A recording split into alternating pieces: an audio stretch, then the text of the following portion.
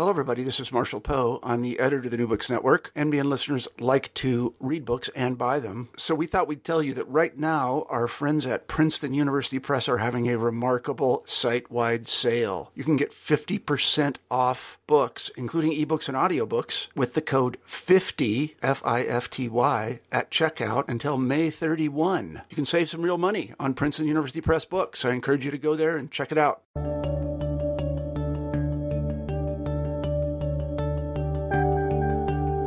Hello, everybody, and welcome back to the New Books Network. My name's Marshall Poe, and I'm the editor-in-chief of the network. And occasionally I like to get back in front of the microphone and do an interview or two.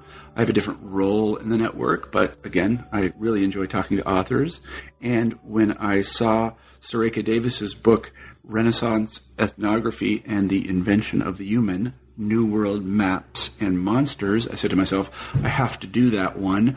Part of the reason is that I wrote a book about, I don't know if it had the words Renaissance ethnography in it or not. I think it did.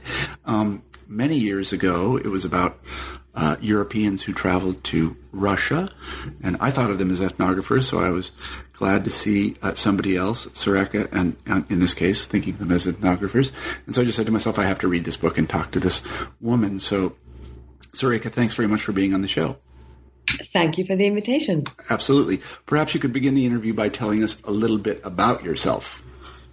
Sure. I'm a historian of early modern Europe and Europeans exploring the world between about 1400 and 1850.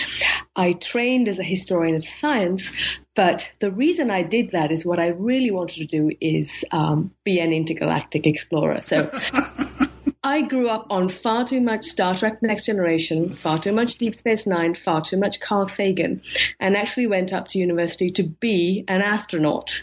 Not that I admitted to that.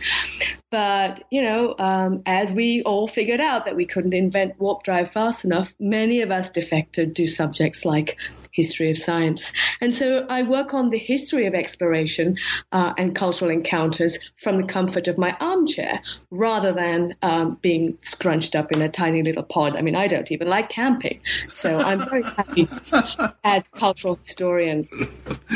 Now, I don't know if you live in Connecticut, but you teach in Connecticut. Are you from Connecticut originally? No, I'm not. Facetiously. I live and work in Connecticut. I teach at Western Connecticut State University.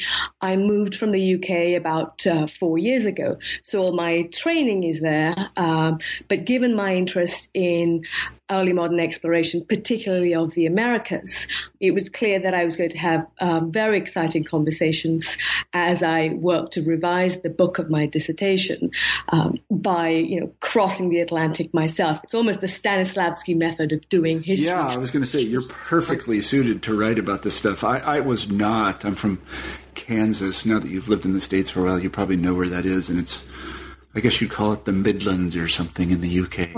Yeah. I'd never gone anywhere. Oklahoma was a long way for me. So anyway, you were much better suited than I was to write this book, and that's probably why it's a much better book. So tell us why you wrote it. I mean, I guess you kind of given us an introduction into that, but if you could explain specifically why Renaissance ethnography and the invention of the human.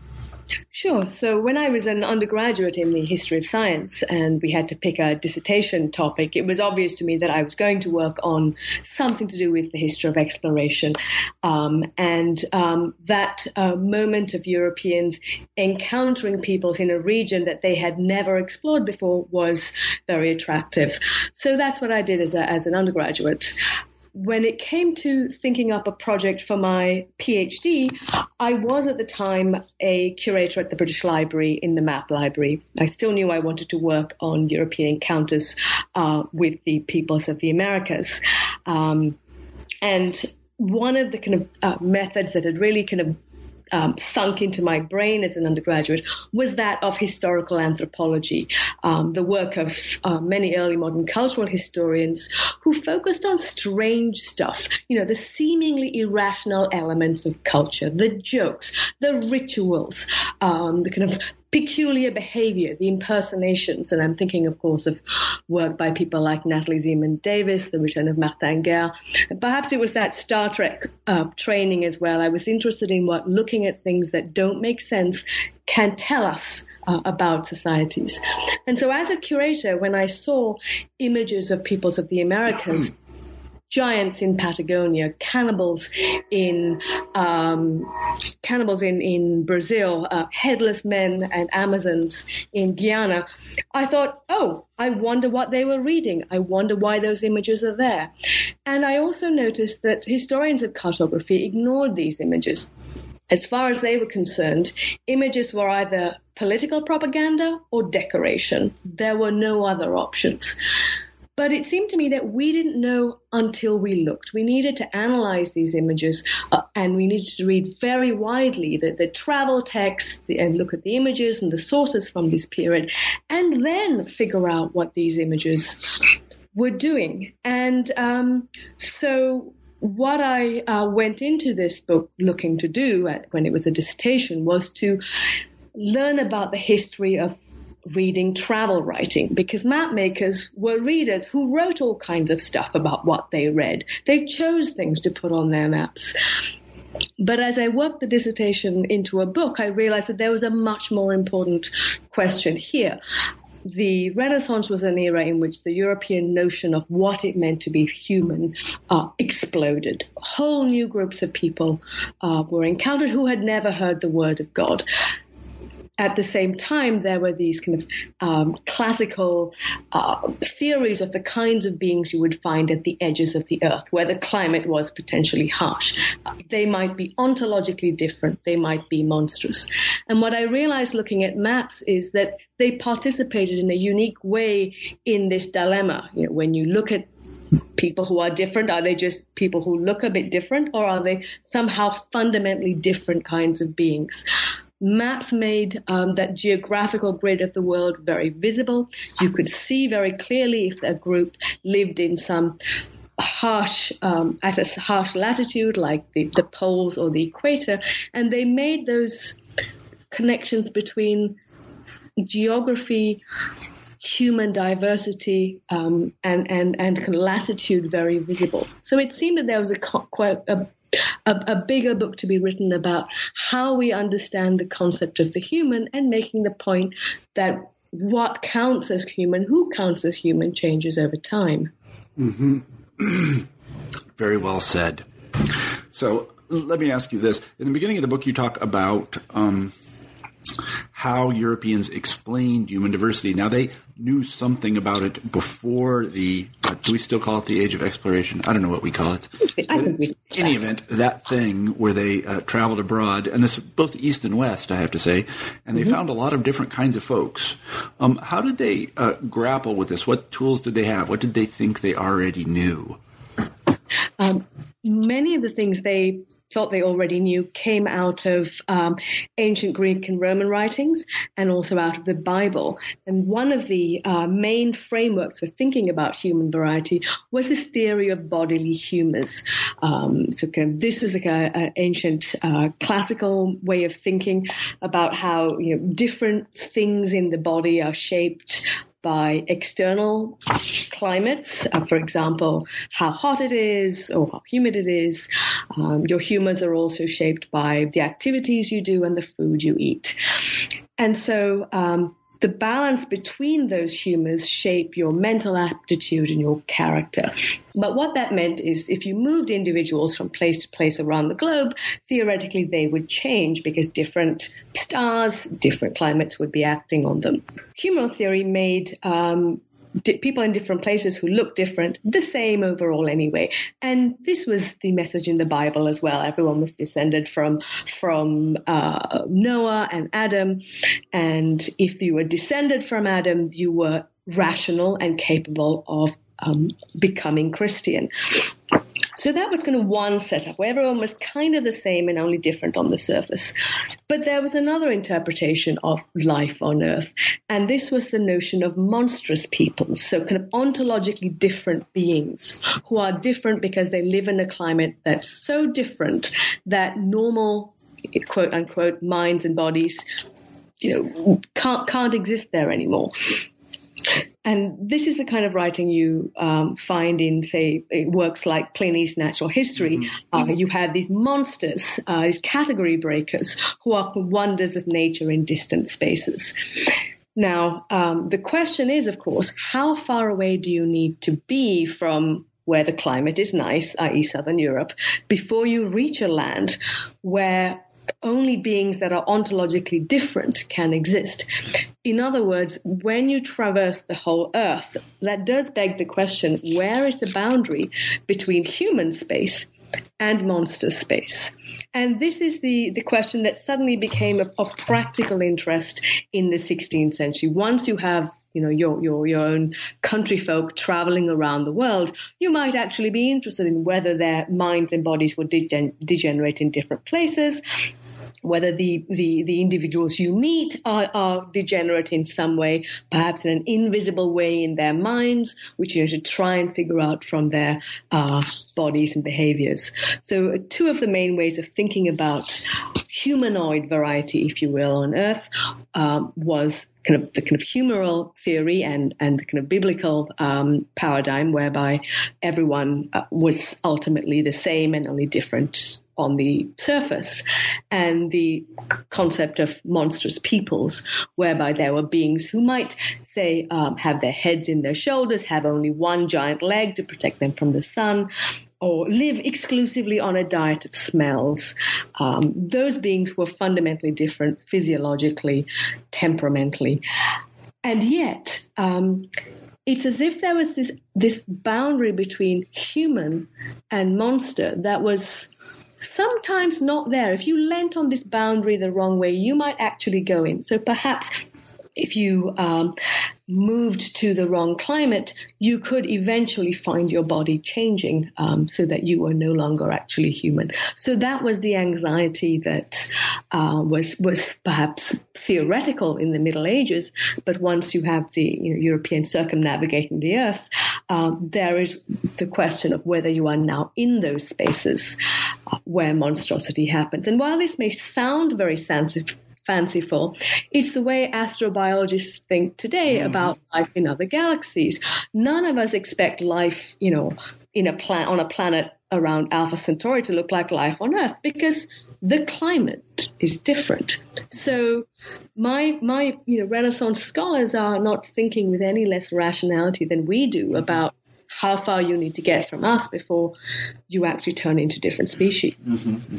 I do wonder, though, if you could speak a little bit further about the way Christian writers and theorists and pamphleteers explain the appearance of all of these peoples that are not mentioned in the Bible, in places that are not mentioned in the Bible, and who don't exactly look like, well, the people that they imagined were in the Bible.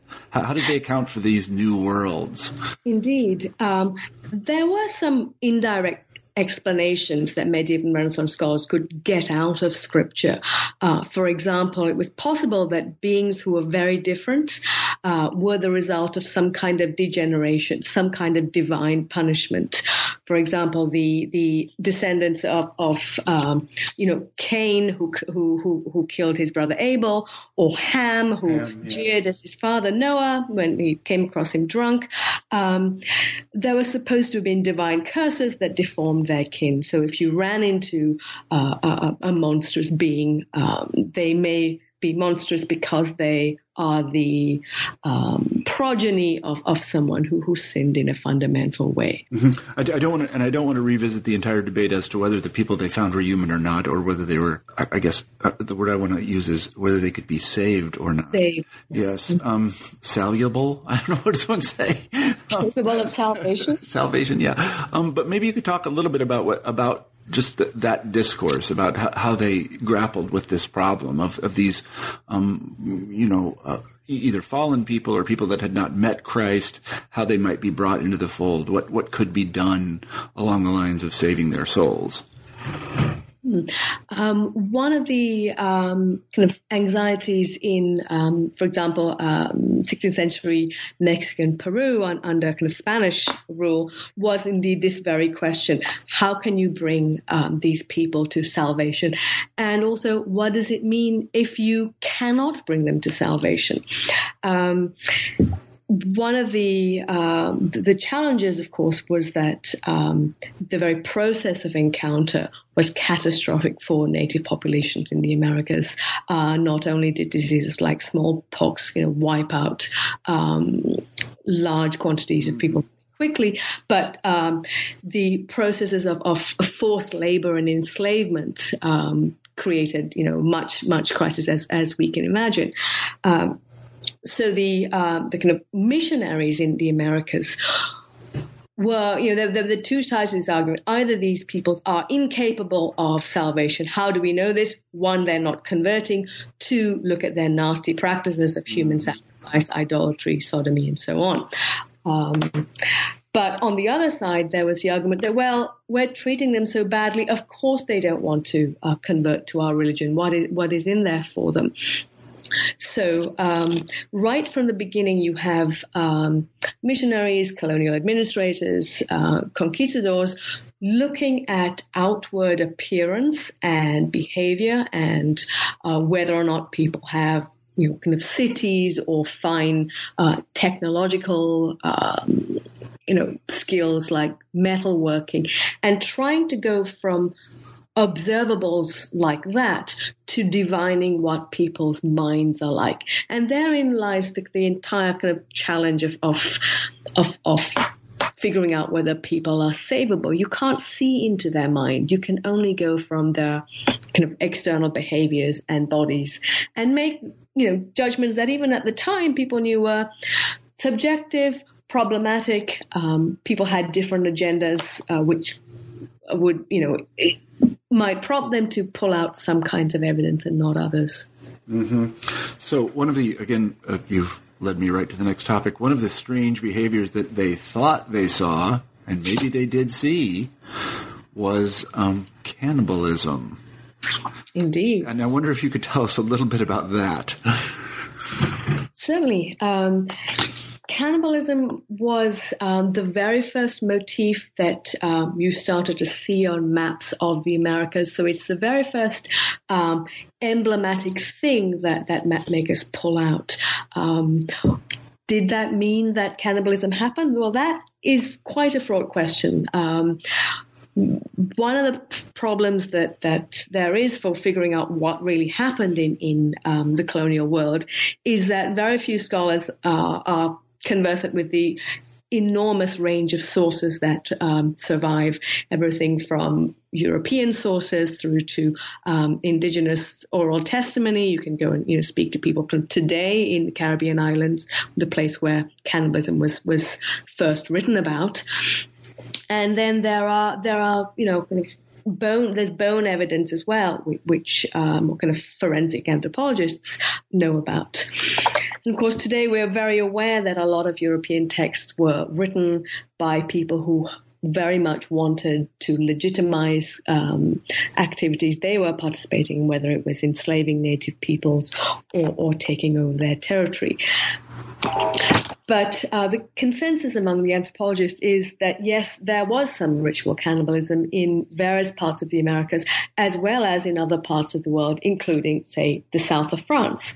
So this, the veracity doesn't seem to be in doubt, although we can be sure that it didn't happen every single time that somebody said it did. Sorry, go on. I was going to say, what did the Europeans make of this? That, strangely enough, depends a little bit on who you ask. Typically in the earlier sources about the Caribbean, the writings by people who accompanied, kind of Columbus or Vespucci, there is writing about all kinds of different people that the expedition met. There were the peaceful Taino, then there were the supposedly cannibalistic groups like the Caribs or the Tupi. While this is usually seen as a a sign of people that are who are reprehensible. In the mid 16th century, the French Huguenot traveler Jean de Lery wrote a very sympathetic ethnographic account of the Tupinamba people of Brazil, who were one of the groups who engaged in ritual cannibalism, and he pointed out that in fact these people lived perhaps in harmony with nature. People who read Lery's account took some of those arguments further. Michel de Montaigne famously said, well, the cannibals, they don't have envy, they don't have jealousy. These are perhaps the sort of people that we, living in an age of religious reformation and crisis in Europe, might usefully emulate. We here cut up, bodies and hang them up for display because we don't like the religion of the person in front of us, whereas the Brazilian cannibals are much more respectful with the individuals they are subject to ritual cannibalism. Mm-hmm, mm-hmm. Did anyone make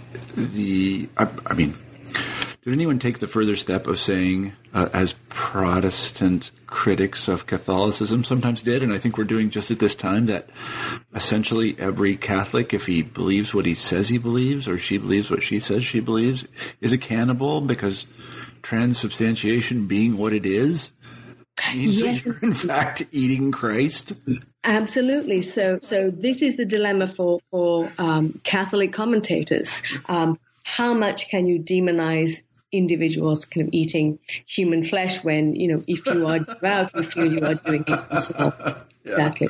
That's a tough one for them. How did they deal with it? Did they just avoid it, or this is different somehow? Special exemption?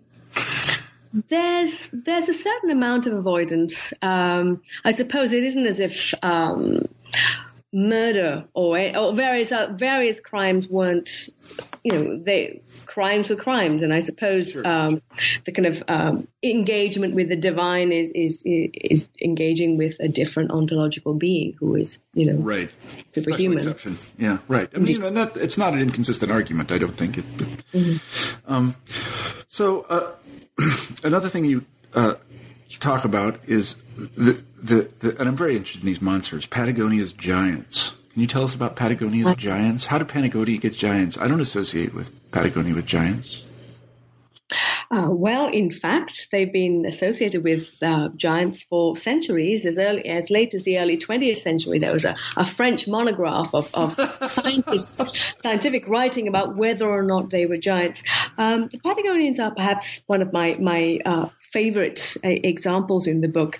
So in the 1520s, the Magellan expedition sets out for Asia, going west, and ends up parking themselves for a while in Southeast South America, where they meet people who are tall. That's it. And you have there are a couple of early 16th century accounts that were printed at the time, one by someone on the voyage, a certain Antonio Pigafetta, who wrote this long account of the Magellan voyage.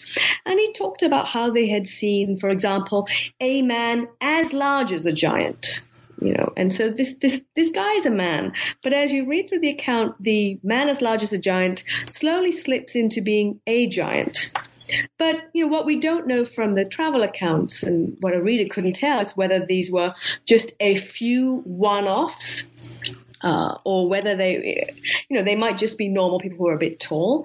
They may be a few people who had some kind of medical problem, but there was no clear sense of whether everybody in Patagonia was a giant, whether they might be an entire monstrous people caused by the climate being very, very harsh. It was a very southern land. What happens when map makers get hold of the travel accounts and start devising, a motif for the peoples of the of Patagonia, is that suddenly you have these documents, these maps, which emblematize Patagonia by monstrous peoples, by people they describe as giants found by the Spaniards, for example.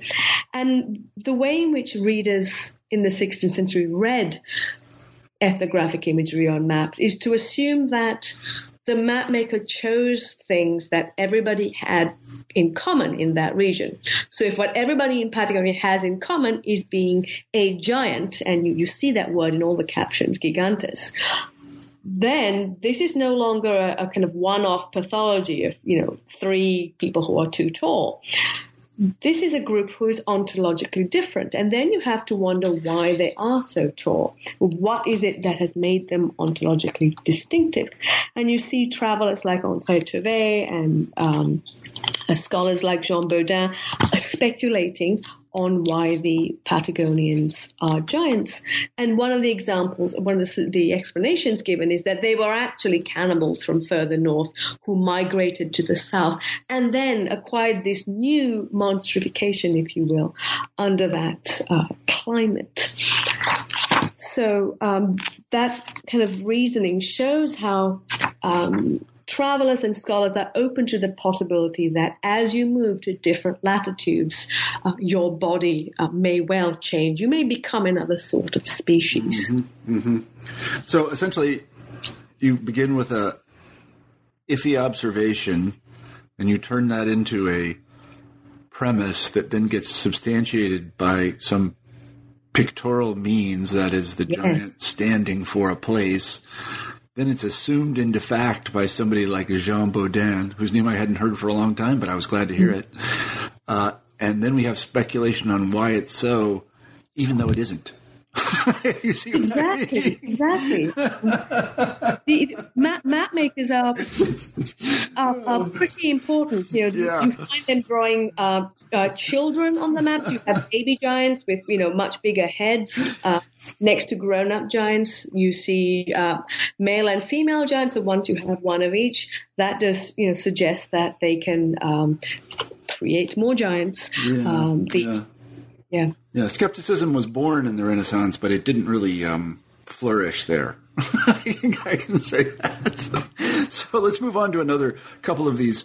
I'm just fascinated by these. They're not exactly monsters. I mean, in the etymological sense of the word, I guess they are Amazons. I don't even know if people know in the age of Amazon what an Amazon actually is anymore, if you see what I mean. So maybe you could explain that it's not a company that sells every kind of crap on TV or even a river.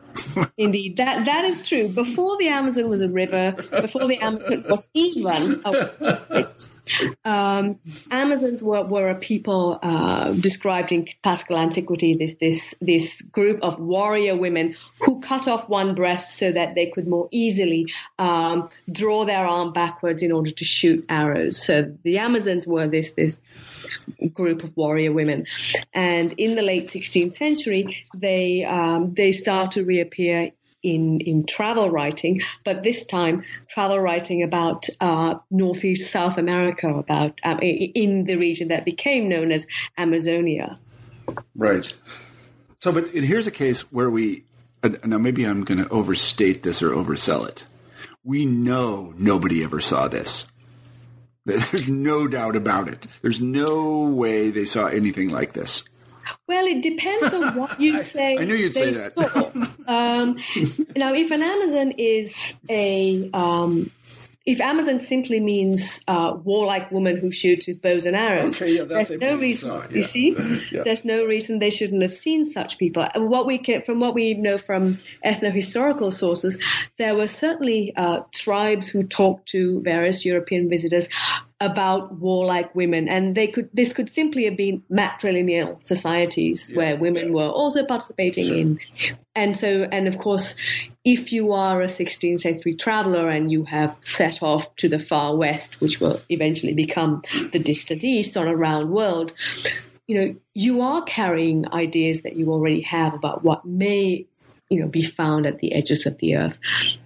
And so a tribe where kind of women are shooting with bows and arrows is intrinsically plausible. And we do have accounts of not just Amazons, but also people who allegedly had no heads that we know were part of the oral culture and of tribes in the Amazon who, may have been able to convey some of these ideas to Europeans. So there's no need to assume Europeans made stuff up.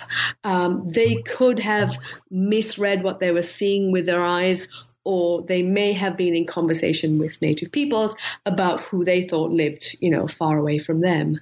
Yeah, I guess my point is that they may have been given this information that there was, in fact, this tribe of women warriors by the natives. That's entirely possible. But they loved that story, and they ran with it. That's the kind of interesting part. This is certainly one that was very important for kind of Walter Raleigh, for example. Yeah. And one can't help wondering whether, if you're hearing about a lot of different things, what things are you going to choose to put in your travel account? And perhaps it was, choosing a kind of warrior, a female kind of warrior people was an elliptical way of flattering his female monarch.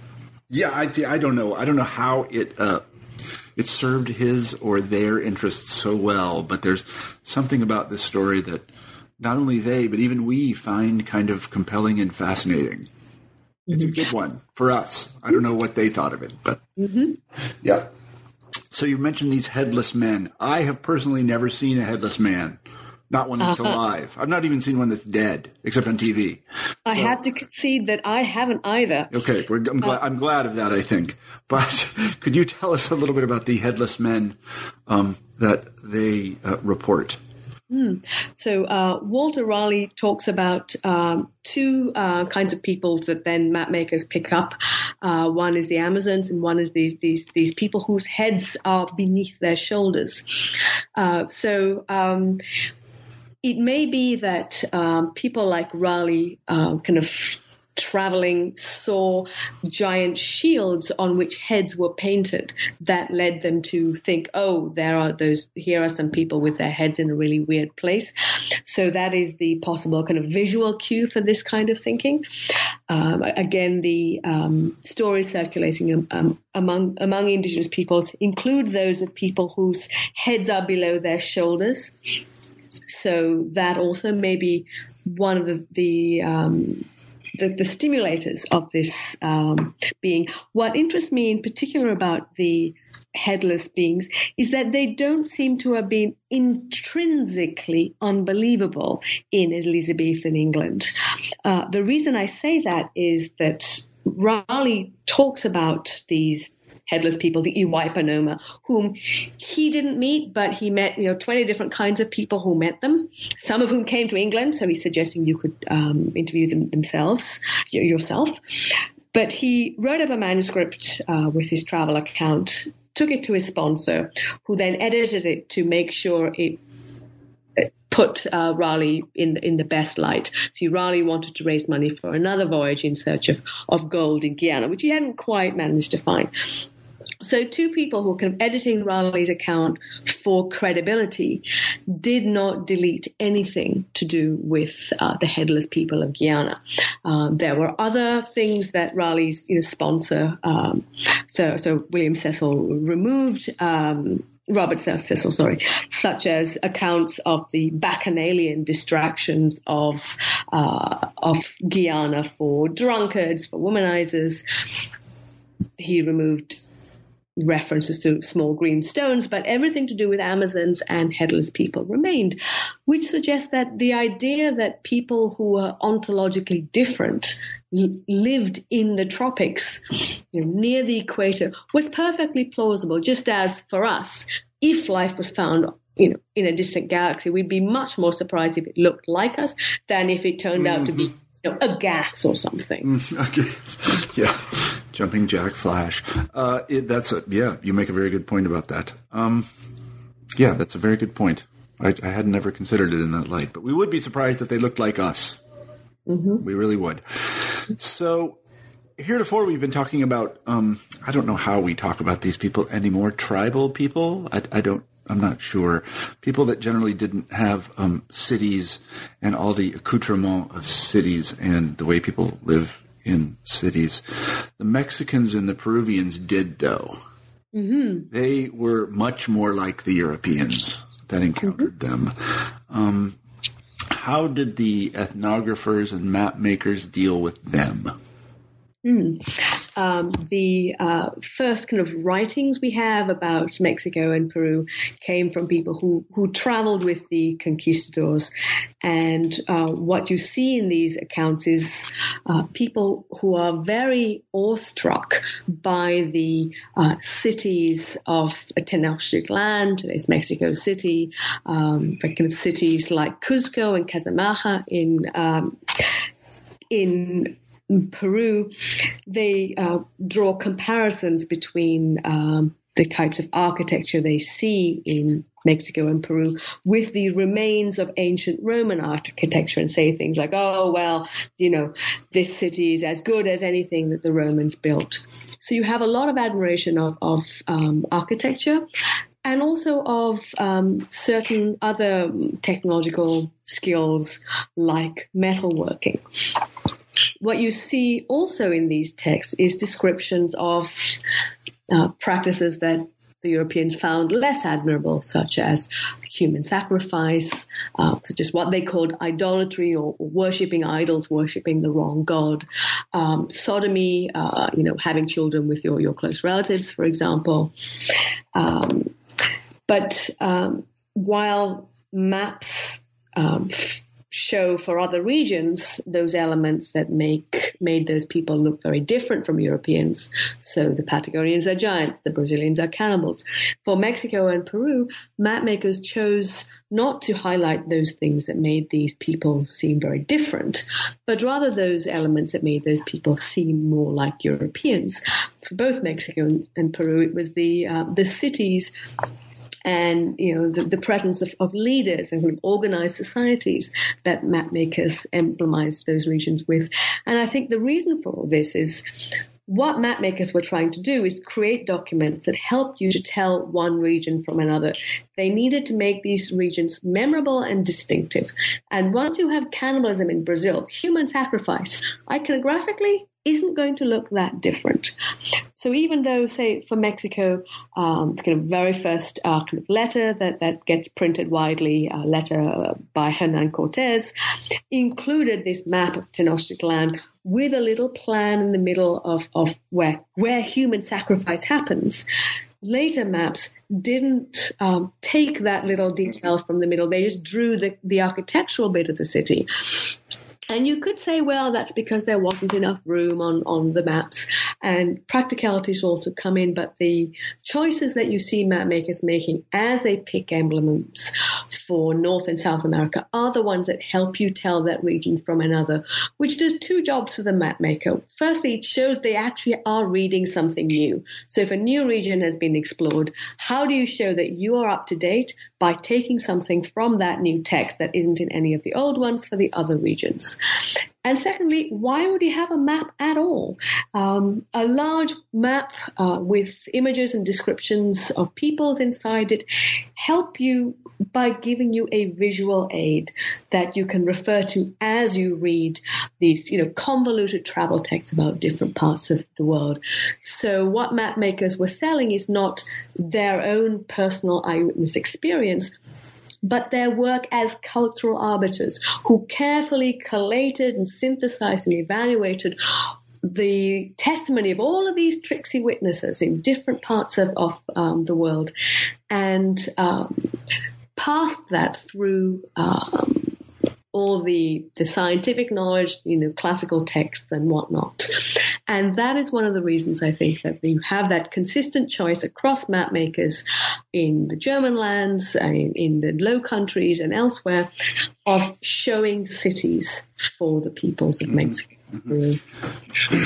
I'm very interested in the, I'm not quite sure of what word to use for it, the critical moment here, or the moment at which some of this evidence begins to be sifted in a more critical way. I know that when I was studying these texts, there was a kind of proto-explorer of Russia. His name was Herberstein, and he wrote a famous book, Rerum Moscoviticarum, and pretty much everything in it, whether it was true or false, was then copied by the people that came after him until, and there are some exceptions here, some predecessors, a man named Adam Olearius, wrote what is both a description of Russia, but also a critical commentary on Herberstein. And it says Herberstein was right here and Herberstein was wrong here. And I have no idea where Herberstein got this. I think he was making it up. And everybody who has repeated it since has just been fooled. This happens in about 1650. Are there similar people among the map makers and ethnographers that you studied who say, yeah, well, maybe not. This just seems to be made up. The evidence is weak. It's been repeated a bunch of times, but that doesn't make it true. Are there such people you found?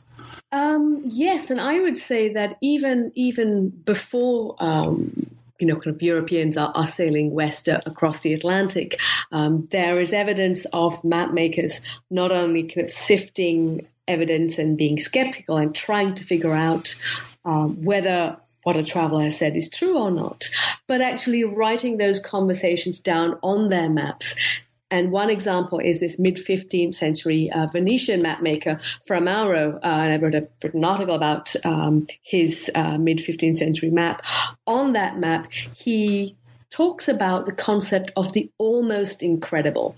He says, here are some things that are almost incredible. So they break the kind of boundaries of what we know through our own eyes. But we would expect that kind of phenomena in distant parts of the world. And Fra Mauro's map, which is, about 8 meters by 8 meters, this splendid manuscript, is covered in writing. There are a couple of great facsimiles and editions covered in writing. And he talks about, what he decided to write about. He says, for example, I've decided to refrain from speaking about all sorts of novelties and customs, the diversity of animals. I don't have room for everything, so I'm only going to talk about the most unusual, problematic things on my map so that we can have a discussion. This is a map where the map maker is quite open about uncertainty. He talks about who some of his sources are. Some were travelers who went to the East and came to Florence. He talks about meeting the occasional person from Africa. And he comes out occasionally and says, here are all the things I've found. But, I can't bear witness to this myself. And I quote, I leave the research to those who are curious to learn such novelties. Mm-hmm. So the whole map is full of kind of epistemological musings and upfrontness about the challenges. Mm-hmm. So I would say that, there's a very old saying that, people who are very old or who have traveled far could lie with impunity because the rest of us can't test, their claims. And this is certainly something that even in the Middle Ages, there are examples of map makers and geographers thinking this way. Mm-hmm, mm-hmm. I guess I'm just struck by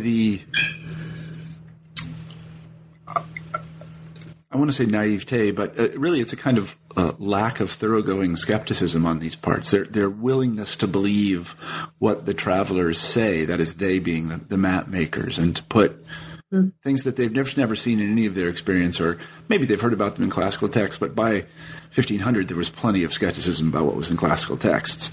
Mm-hmm. I just find it kind of, I guess they were just very open-minded.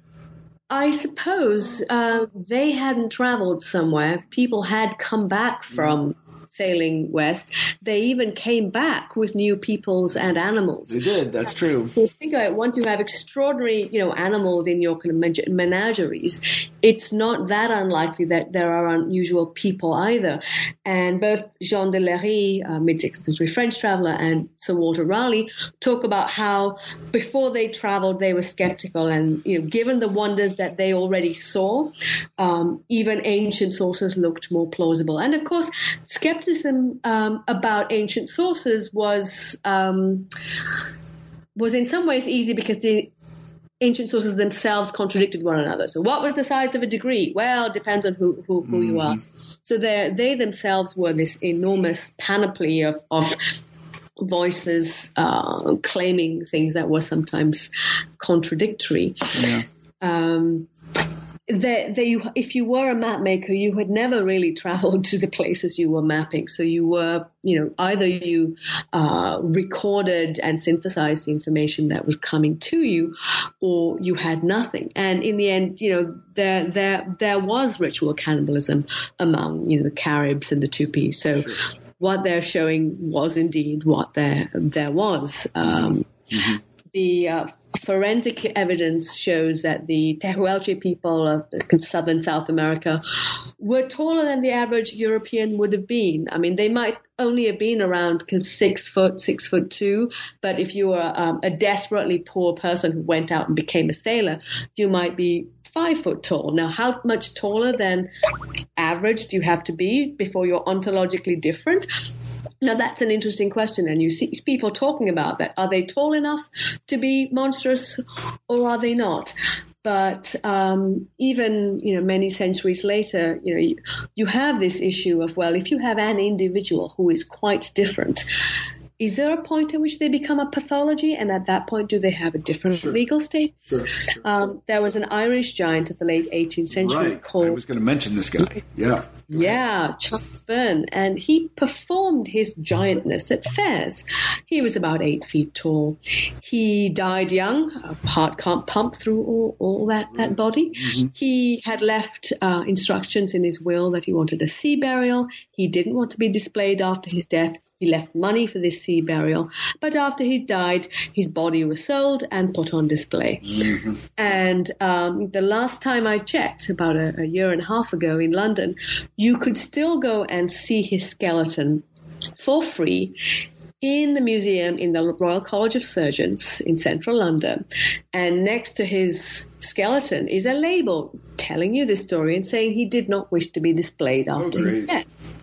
So what is it about Charles Byrne that means it's okay even now to disregard his wishes for not being exhibited after his death? Clearly he has crossed some kind of ontological boundary of tallness where, he's no longer someone who we wish we were as tall as, but he's someone who automatically almost doesn't get treated the same as everyone else. What is it about the Royal College of Surgeons that makes them keep the body? That's what I want to know. What is with these people? The skeleton. The museum there, I'm blanking on the name. I think maybe called the Hunterian, or that may be the one in Glasgow. The museum is full of specimens that were collected.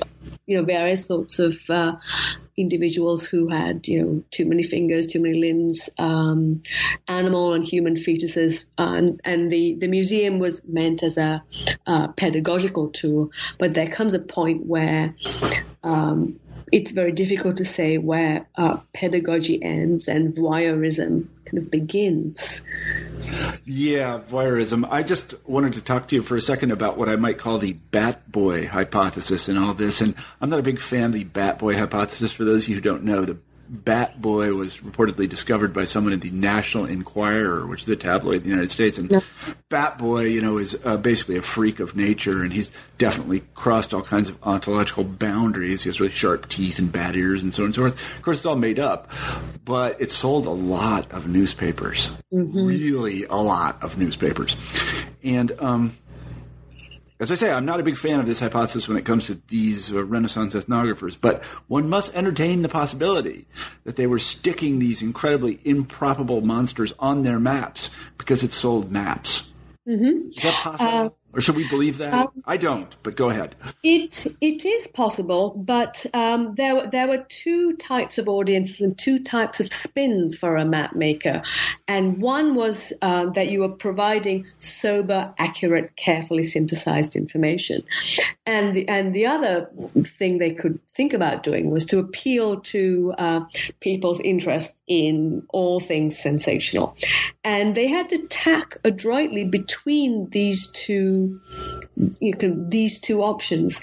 There is some correspondence surviving of geographers and printers having arguments with each other, for example, this German printer called Grüninger, who produced some of the German cannibal mapping from the early 16th century. And there are scholars who wrote in and complained, saying, Grüninger loves to put these images in. And then at the same time, you have accounts, sometimes things written on maps themselves, saying, I'm putting these in because scholars appreciate seeing them. So it's never very, it wasn't a clear-cut case that adding monstrous iconography would help sales. They might, if it was some giant geographical tome in Latin, the audience for this would have been people like scholars or people who wanted to show how educated they were. So if your monstrosities didn't appear to have a basis in experience, that might backfire. And of course, experience here, if it means travelers who went somewhere far away that no one else can test, as a geographer, that's the best you can do. And there were a few compendia where individual monstrous beings like the headless men of Guyana and the Amazons, where printers would print some of that information and then add beneath it a little digests of all of the potential textual antecedents and backups for the choice of these beings. But if we had spaceships going to distant places and bringing beings back, I suppose we would now have videos and photographs. But if you didn't have photography and you didn't have videos, and all the creatures or some of them died on the way back, you would have to take a lot on trust or know nothing. And of course, when you have fabulous animals like armadillos coming back and extraordinary plants, not to mention plenty of indigenous visitors who dressed differently, talked differently, it wasn't much of a jump from that to Patagonian giants or Brazilian cannibals, especially perhaps for Protestants seeing seeing Catholics kind of symbolically eating their God anyway. All right, I have a final question. I think it's the 500th anniversary of Thomas More's Utopia. The people who listen to this podcast know all about Thomas More's Utopia because we have the best educated listenership in the world. It seems to me that a lot of what you have written bears on what might have been. Historians don't like might have been, but might have been in Thomas More's mind when he wrote Utopia. Now, no one has ever figured out what was in his mind because the book is so strange. Did he intend it to be believed? Was it kind of arch social commentary? Did he base it on any sort of actual travel accounts? Did he believe some of it? Can you shed any light on this in the 500th anniversary of Thomas More's Utopia? Well, kind of 1517 is earlier than almost all of the maps in my study. Yep. So put that out there first. Okay. But by 1517, you do have travel accounts from the Caribbean that are suggesting that perhaps this is the terrestrial paradise. And so this is the big contradiction about the distant East. Not only is this a space where you might find monstrous bodies and behaviors, but this is also where paradise was, the earthly paradise. Right. So you might say that the kind of this western traverse to that region where paradise was expected to be might well have been one of the things circulating in More's mind. Yeah, I don't know either. I really, this is just something that I've been thinking about recently because I'm a big fan of the book, and I know that people still today I don't know they really know how to read it. I think maybe you and I do, but we're early modernists. It gives us a particular advantage. But then again, maybe I'm just fooling myself and I don't know how to read it. I don't know. Anyway, Surekha, I want to thank you very much for being on the show today and for having written a terrific book. Thank you. And I want to close our interview by asking our traditional final question on the New Books Network, and that is, what are you working on now? I have kind of two next book projects. The main one I call Collecting Artifacts in the Age of Empire. I'm interested in how exotic objects from the Americas and the Pacific ended up in European cabinets of curiosities and early museums. And by looking at how people wrote about them and classified them, I'm interested in how the concept of the European was invented alongside a concept of, an indigenous person who has no technology. So the invention of this idea that Europeans have technology and there's some kind of indigenousness that doesn't, by looking at objects. That's the main project. But something that fell out of the first book and demands to be written as his own is something I call Before Frankenstein, A Cultural History of Europe Through Monsters. Right. And this would go from the Middle Ages to Frankenstein and look at how we can tell the history of Europe differently by looking at the age of exploration, the age of Reformation, notions of science and enlightenment through category breakers, be they the monstrous animals that reformers like Martin Luther said were signs that God was unhappy with the papacy, through to kind of individual monstrous births studied by scientific societies like the Royal Society. And by the time of Frankenstein, of course, you have people wondering whether there's a point at which human behavior can become so powerful that humans are pushing at that boundary between the human and the divine, and whether that's actually a very bad thing, resulting in, of course, Frankenstein's monster. Mm-hmm. So those are the two spaces into which my original conversations are now going. All right, great. Well, those sound super interesting, and I trust that when you're done with them, which will be very soon, right? That was a joke. In geological time, yes, it'll be tomorrow. That you'll come back and talk to us about those books. That sounds great. All right, good. Well, again, let me tell everybody that we've been talking to Surekha Davis about her terrific book, Renaissance Ethnography and the Invention of the Human, New Worlds, Maps and Monsters. And it was published by Cambridge University Press. And let me also say, shout out to Cambridge University Press, because it's a beautiful book. They did a really good job. I look at a lot of these books, Surekha, and I can tell you they did a really nice job on your book. Mm-hmm. They'll be pleased to hear that. Well, they did. They did a great job. It's absolutely beautiful. The prints are great. Everything is great about it. So, then let me say to everyone who listens to this show, thank you very much. It's been a pleasure being your host today, and I hope that you listen in again soon.